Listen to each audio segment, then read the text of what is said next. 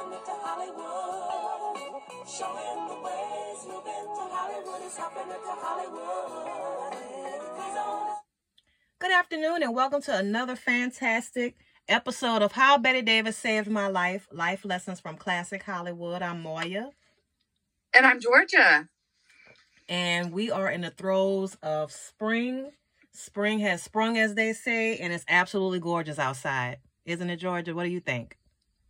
It is lovely. I am seeing buds and blossoms, and yes, the weather is mild. And this, I think, is the best time to be in Texas, too, is, I think, March, probably October. I love it. Oh, well, I mean, I couldn't have said it better. I hope the weather continues to be as beautiful as it is. And no, we're not already out of material. We haven't even started, because people say when you start talking about the weather, that means you have nothing else to talk about. No, I mean, it's April. It's Betty's birthday month. By the time this episode drops, her birthday will have passed. It's on the 5th of this month. And I should have looked up how old she would have been. I know she had to probably be in her hundreds. But yeah, it's Betty's birthday this month on the 5th. And so we absolutely love her. Celebrate her with us. Go to our Facebook page, How Betty Davis Saved My Life, and celebrate her with us. Check out all our upcoming movies.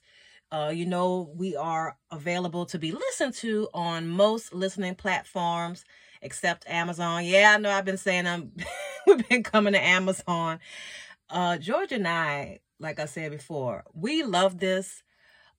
And until y'all fully support us with y'all coins, we got to work. We have other jobs. So other than that, we absolutely invite you to celebrate Betty with us, not only this month, but every month. Also, Georgia, what do you have going on? What is our movie today? The Paradine Case from 1947 by the master director, Alfred Hitchcock.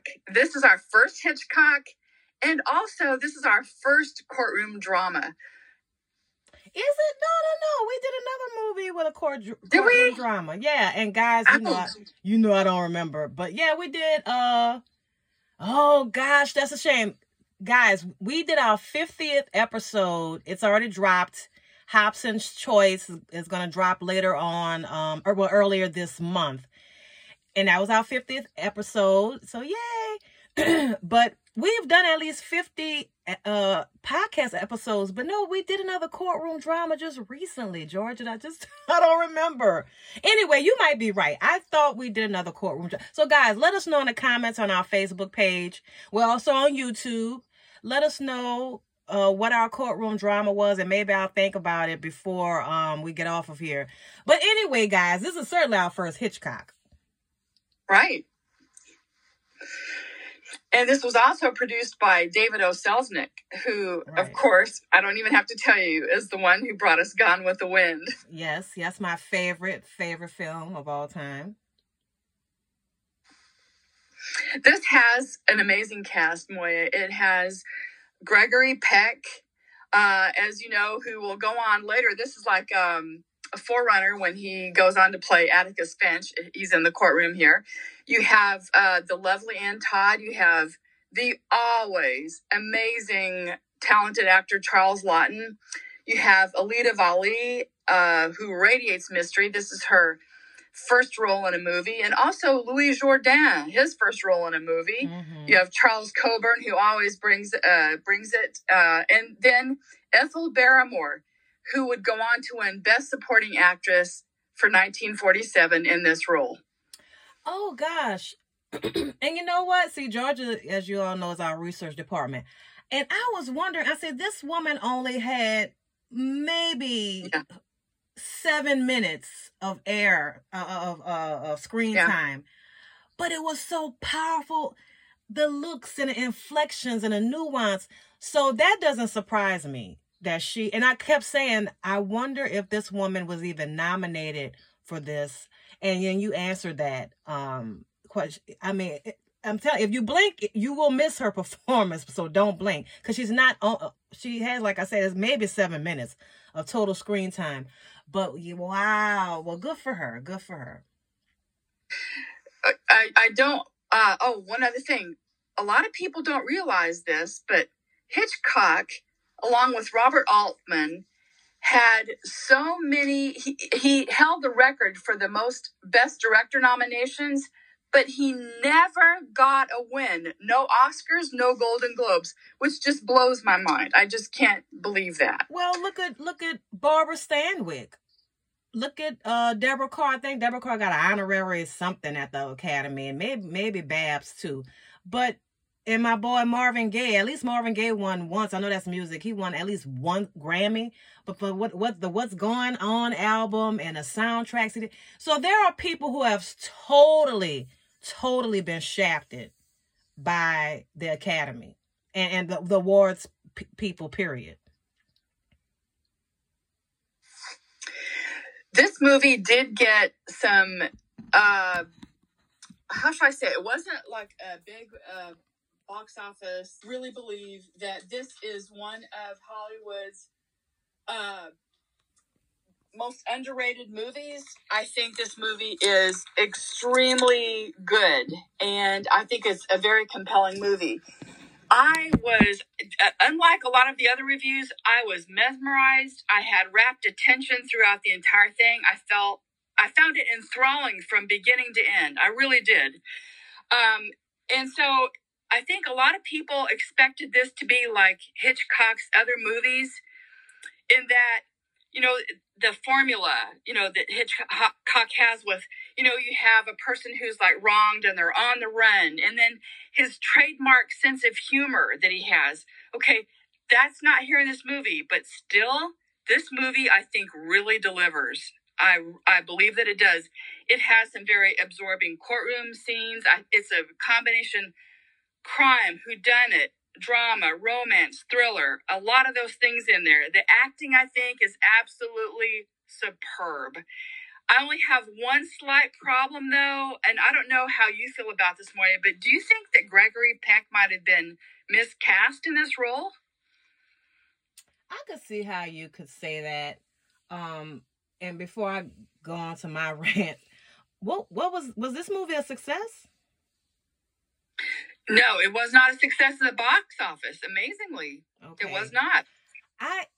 Georgia, I'm gonna tell you. So I saw this movie earlier on, about 20-something years ago, and I enjoyed it because I enjoyed the actors. I'm a Gregory Peck fan and Charles Laughton fan. Fast forward to now, I could kind of see how it was not a success, especially when you think of Hitchcock.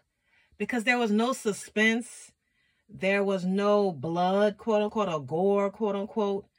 So I could kind of see that. It's not, if you'd have told me that it was Hitchcock and I didn't know any better, I'd have argued like, no way, like this is not a Hitchcock film, because it's just not typical. Right. This is not like his other ones, but I think the master's touch is still very evident here. Yeah. And I think this is one of Hitchcock's most psychologically interesting films, because it really goes deep into people's psyches and motivations. I mean, if you look at the way he does Judge Horfield, if you look at the way he examines these marriages here, there's 3 marriages here. Yes. And because you've got the barrister played by Gregory Peck, and he's got this faithful and adoring wife. You've got Mrs. Paradine with all of her past affairs and her Colonel hero husband. You've got Judge Horfield, who is a real sleazebag, is the way I would describe him if I had to say one. And then his like intimidated and long-suffering wife. Now, why do you think he's a sleazebag? Oh my God. The reason I say he's a sleazebag is there's a scene where he invites Gregory Peck and his wife over for a party at his house. And he sits next to Gregory Peck's very beautiful wife. And have you noticed that scene where he comes, he's just very, I thought he was going to make her touch it. I know. It's just, to me, it made me cringe. I almost what wanted he him to does. do it. Like, I almost Like, wanted when he him to takes do it. He takes her hand and he places it, like, you It's know, right on there. like on his, like, oh my, yeah, on the inside of his leg. And I thought, you know, and I thought, oh my gosh, you know, she pulls away from him, you know, because he's kind of, I think, that's like, why I say he's a sleaze bag. And then he just seems to be so, like, in a way, like, he enjoys, like, giving the death penalty. Okay. And so that, I think those were some of the reasons why I would say. Now, when you say he enjoys giving a death penalty, what do you mean by that? I think that he just, like, no, she's gonna hang, you know, and all. I mean, he just seemed, well, and the way he treated his wife. Mm-hmm. He was very, I thought, psychologically cruel with her. Mm-hmm. And the way he treated her, it was very bullying and intimidating towards his poor, long-suffering wife. And so that's why I call him a sleaze bag, for all those reasons. I kind of felt like he just kind of, I felt he was biased going into it, in my point of view. I thought he was. No, I'm not disagreeing with you. I was just trying to get your, just to explain a little bit more to our audience about why you felt like that. And for those of you who are just joining us for the first time, welcome. And for our ongoing listeners, thank you so much for listening to us and for your support and growing the audience. We really can't tell you how much we appreciate you. But, the name of our podcast is How Bette Davis Saved My Life, Life Lessons from Classic Hollywood.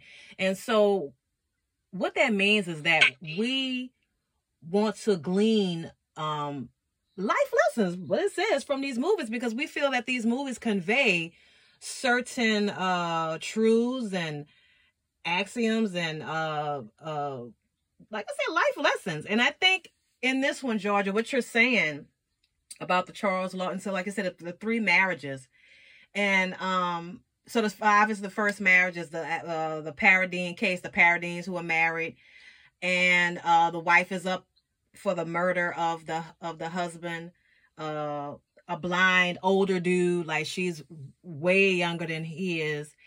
It comes out that she has a woman with a certain past, as you will, and how that may or may come into play. And Georgia, stop me if I give away too much, but Gregory Peck, for some reason, and I went back and rewound it. Now this is where I'm getting into the landmines of this plot. He falls in love with this woman. He becomes seriously infatuated with her. Yes. And I'm not going to get into that. But I did rewind it to see the exact moment. Like Georgia said, the woman is very alluring. She's not beautiful in a sense of a soft, beautiful, like, I can't think of the lady's name who plays Ann Todd. There's different type of beauties going on. But she's alluring. They cast this woman, Valley, perfect, because she radiates sex. It's almost like an Ava Gardner type vibe going on. Mm-hmm. And so men, for whatever reason, thought Ava Gardner was the bee's knees. I'm not a woman, even though I could appreciate a woman who has sexuality and sexiness. I mean, I didn't see it, but I'm not a man. But anyway, back to the movie. So he falls in love with her, and him and his wife, Georgia, Ann Todd, they had been married 11 years. They had the sweetest, perfect marriage, didn't they? Yes, they did. She was so loving and affectionate. They both were. Yes. It just looks happy. Yes. And is really why I was taken with this, because he develops this infatuation or obsession with her. And, I work in the legal field, and most attorneys would have just sat their client down and explained the legal facts of life to him and would not have let their client control them. Mm-hmm.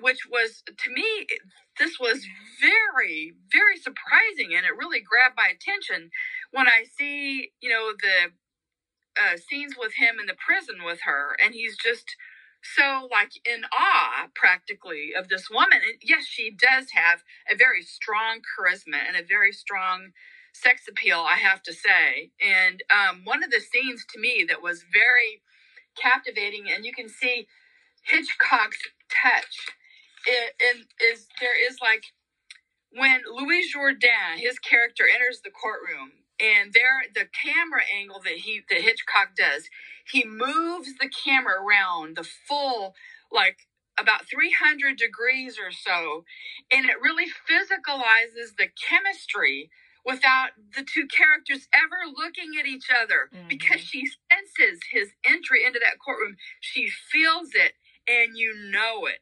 Right. And that's so amazing. That is the Hitchcock touch right there. Right. That's one of where you can see his directing, which is so brilliant, and what he conveys without any words going on. Right.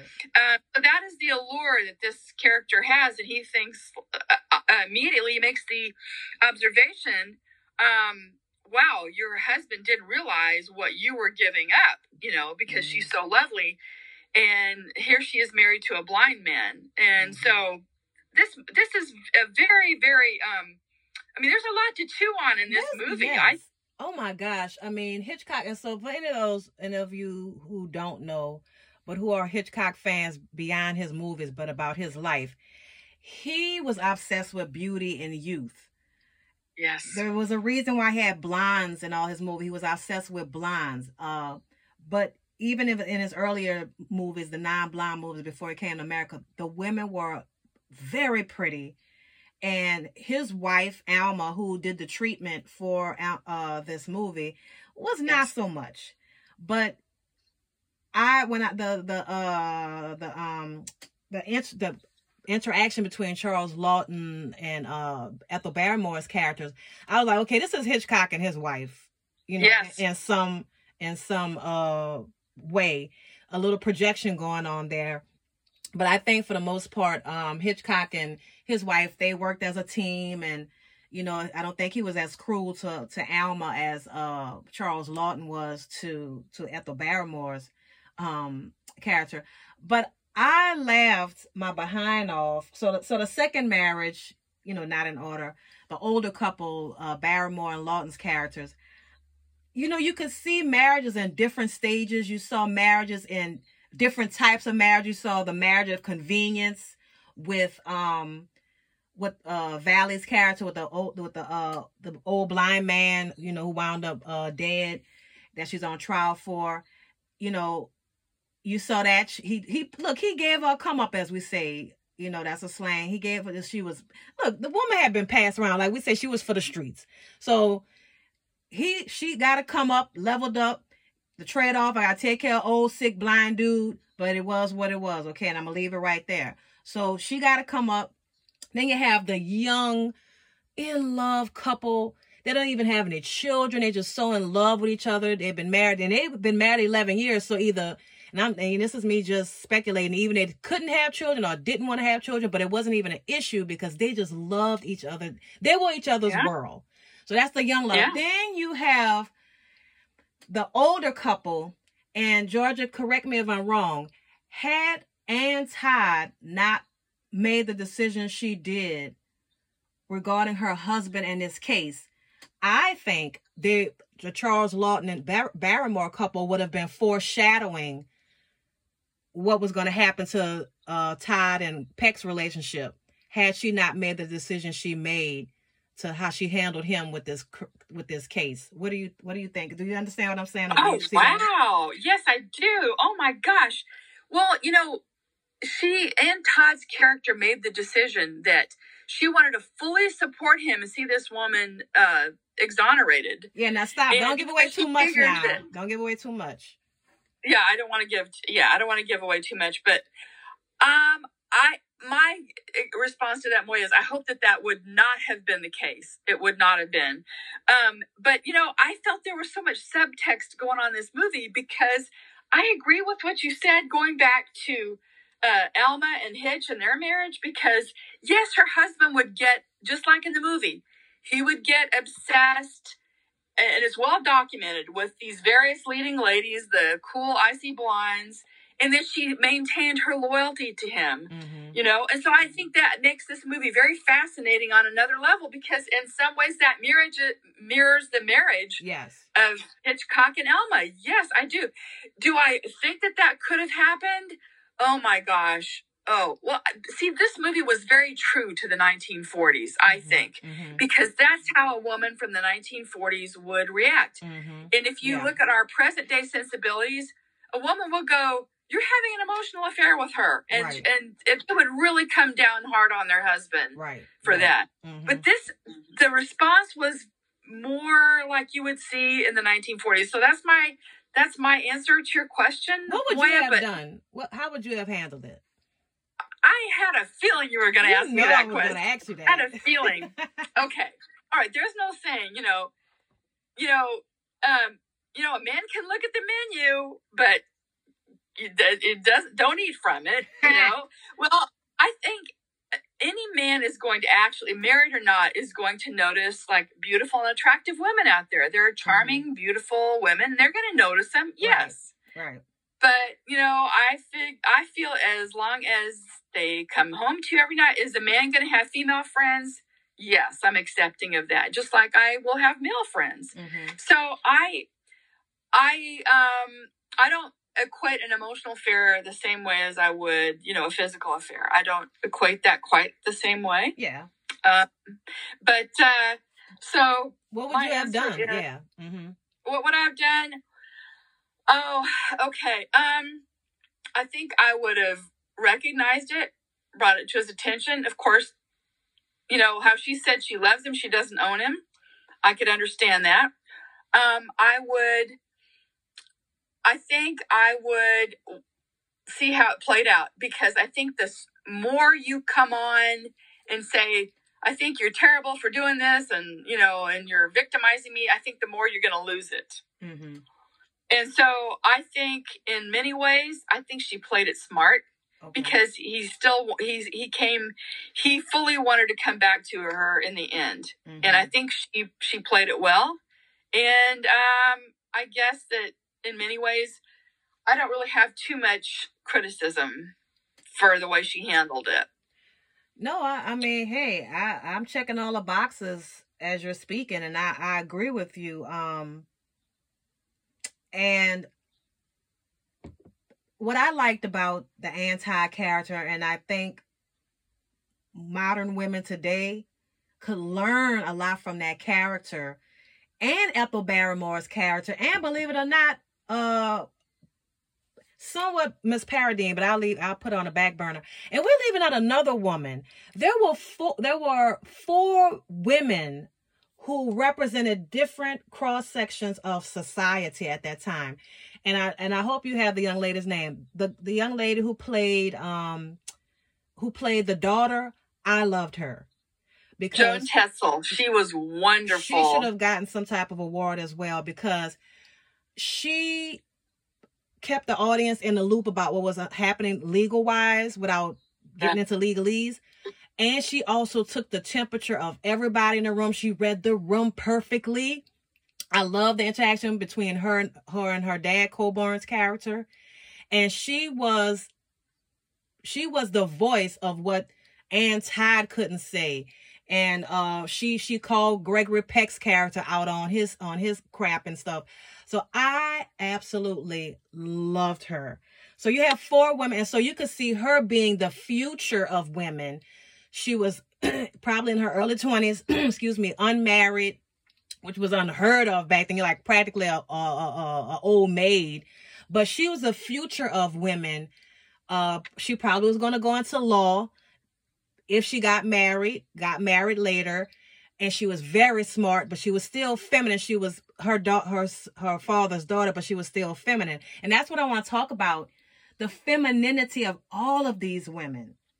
Because look at Barrymore, how she hung in there even though her husband was very emotionally abusive to her. And some women say, I wouldn't take that. This is where I'm at, Georgia. There's this Hollywood couple getting divorced, Anthony Anderson and his wife, 22 years. What the hell, ma'am, do you think you're going to do after 22 years? You're not the star. You can get half of this man, even if you're outside of Hollywood, you can get half of this man's money. Okay, good. You and that money, I hope you put it in bed with you, put some damn Sauvage cologne on, or whatever cologne is, and Let it keep you warm at night. You probably need to burn it because it will not work. 22 years? What do you, look, I'm going to tell you after this. After 5 to 7 years, especially after 10, what do you think you're going to do, ma'am? Where you think you're going to go? Especially if this man is not beating you, ain't no drugs, alcohol, ain't no women or kids or something like that. What is the problem that I say after you took it for 10 years, you took it for 20 plus years, get y'all some therapy or something like, or if this man is just this impossible, these people are rich, I'm talking about in Hollywood. Y'all know y'all have these mega houses. You have your wing, he has his wing, and never the twain shall meet unless you want to. I wouldn't give a darn what that man did. As long as he ain't bringing down my house or taking food or money out of me and my kids' mouth or embarrassing me, I don't care. Okay? And this is going to drop way after this happened. Unless you got the Smith situation going on. I mean, I don't even need to say nothing else. Because by the time this dropped, everybody, I told my husband, I said, this is so crazy. Not a whole world knows about how toxic you guys are. Before, only maybe some people in America, maybe overseas, or, in Europe or whatever. But now they got people in the deepest, darkest jungles of whoever in their hut with their battery operated, and I mean like a Duracell battery operated TV from 1984. They all know, and they're up there, what's that? What the hell? So, unless y'all got that foolishness going on, I don't care. And so that's why I said with Ethel Barrymore and Charles Lawton, that woman was there. She loved him. She was invested in that marriage. She was invested in him. She was Mrs. Judge so-and-so. Okay. And he's probably been, and he's been humiliating her like that for a while, Georgia. You can tell because how he said about the beauty fading and all that. So if she wanted to leave, the first time that clown did that, she should have checked him, got it straight, and moved and made some decisions. But if you've been taking it that long, ma'am, I just heard of somebody got divorced, some older couple, after 30-something years. So if you got married in your 20s, you're like 60. Ma'am, where are you going to go? I hope you get half his pension or something. And you keep saying, well, what about the man? A man will be perfectly fine. Because there will be some woman around the corner, probably in your circle, lady, who's the cleanup woman. Shout out to Betty Wright, R.I.P. The cleanup woman will wipe his tears away. She will give him love in 24 hours. When you put him on a shelf, she's the one that takes him down. Go listen to The Cleanup Woman. That's a blues song by Betty Wright. But Georgia, I don't get it. And lastly, what I loved about Ann Todd's character, look how feminine she was. She didn't act a fool. Yeah. And I'm going to do that. To start throwing crap. And like you said, to your point, she was, invested in that marriage. And she was for him. She loved him so much in his career that she was willing to put her feelings aside, get out of her emotions. And say, you know what? If just like you said, and she said it, and that friend, the daughter, if you act the fool and push him, and girl, you don't think that daughter would have picked up Gregory Peck? If Ann Todd, hell yeah, she right there. She knows it. It's always the friend or the sister. She'd have picked his ass right up. Because he had emotional damage. She'd have picked him right up. Okay? So, women, just think about it before you fly off the handle and get out and be feminine. Be with that man. He couldn't wait to come home to her. And she couldn't wait when he came home and cater to him, dry him off. That's how me and my man roll. I don't know about nobody else. But you have men, just like you want them to take care of you, you have to take care of them too. You know, and call them out. And look how beautiful that relationship was, Georgia. They were able to talk about that situation. He felt open enough to her to be able to sit down and talk about what was going on with him. And I thought that was beautiful. You have to get out your emotions and see the bigger picture, then try to make a rational decision based on your realistic situation. And lastly, the Paradine woman, and Georgia, jump in because I like to rant. She played her cards. She like, look, I'm Sister HP, Sister Hot Pants. This is who I am. This is what I got going on. thank God that man was blind, because if he could see what was going on, I guess he'd have killed everybody in the room. So she got to come up and but women like that, they always mess up. When you for the streets, or you of that woman of that type of ilk, you always throw away. You think you so smart, but you always throw away that diamond for some dust. You want the dirt and the coal that it came out of, but you throw away that diamond. These women are those, I've never seen it fail. Little Sister Hot Pants is always a dummy. George, I'm gonna let you have the last word. Well, okay, I want to go back to what you said about these characters, because to me they're fascinating. Yes. I found Joan Tetzel, the one who played his partner's daughter. I thought she was a bridge to the audience. I thought she was so intelligent and so feisty and spunky. I loved her character. And, you know, I loved Ann Todd, the way she, as a wife, she was so invested in her husband's success and in his career. I loved that about her. I thought she was like the perfect wife, if there could possibly be one. And then when you go back to both the judge and his wife, you know, the judge played by Charles Laughton, mm-hmm. The scenes, especially that last scene, but the scenes between them at times, I don't know if anybody else felt it like I did, but I found them chilling, absolutely chilling. Yes. Because the things he would say, they would be so subtle, they would drop out of his mouth, but they were very profound in their meaning. Yeah, they were bombs. And so I want to say to people, if you want to listen to a movie that's very intelligently written, yes, it has a lot of dialogue, but I think that is, you have to really listen carefully, because this movie doesn't down to you. It knows that there's an intelligent audience who's listening. And if you want an intelligently made movie that you have to pay attention to and follow, then you watch this, because there are nuances here.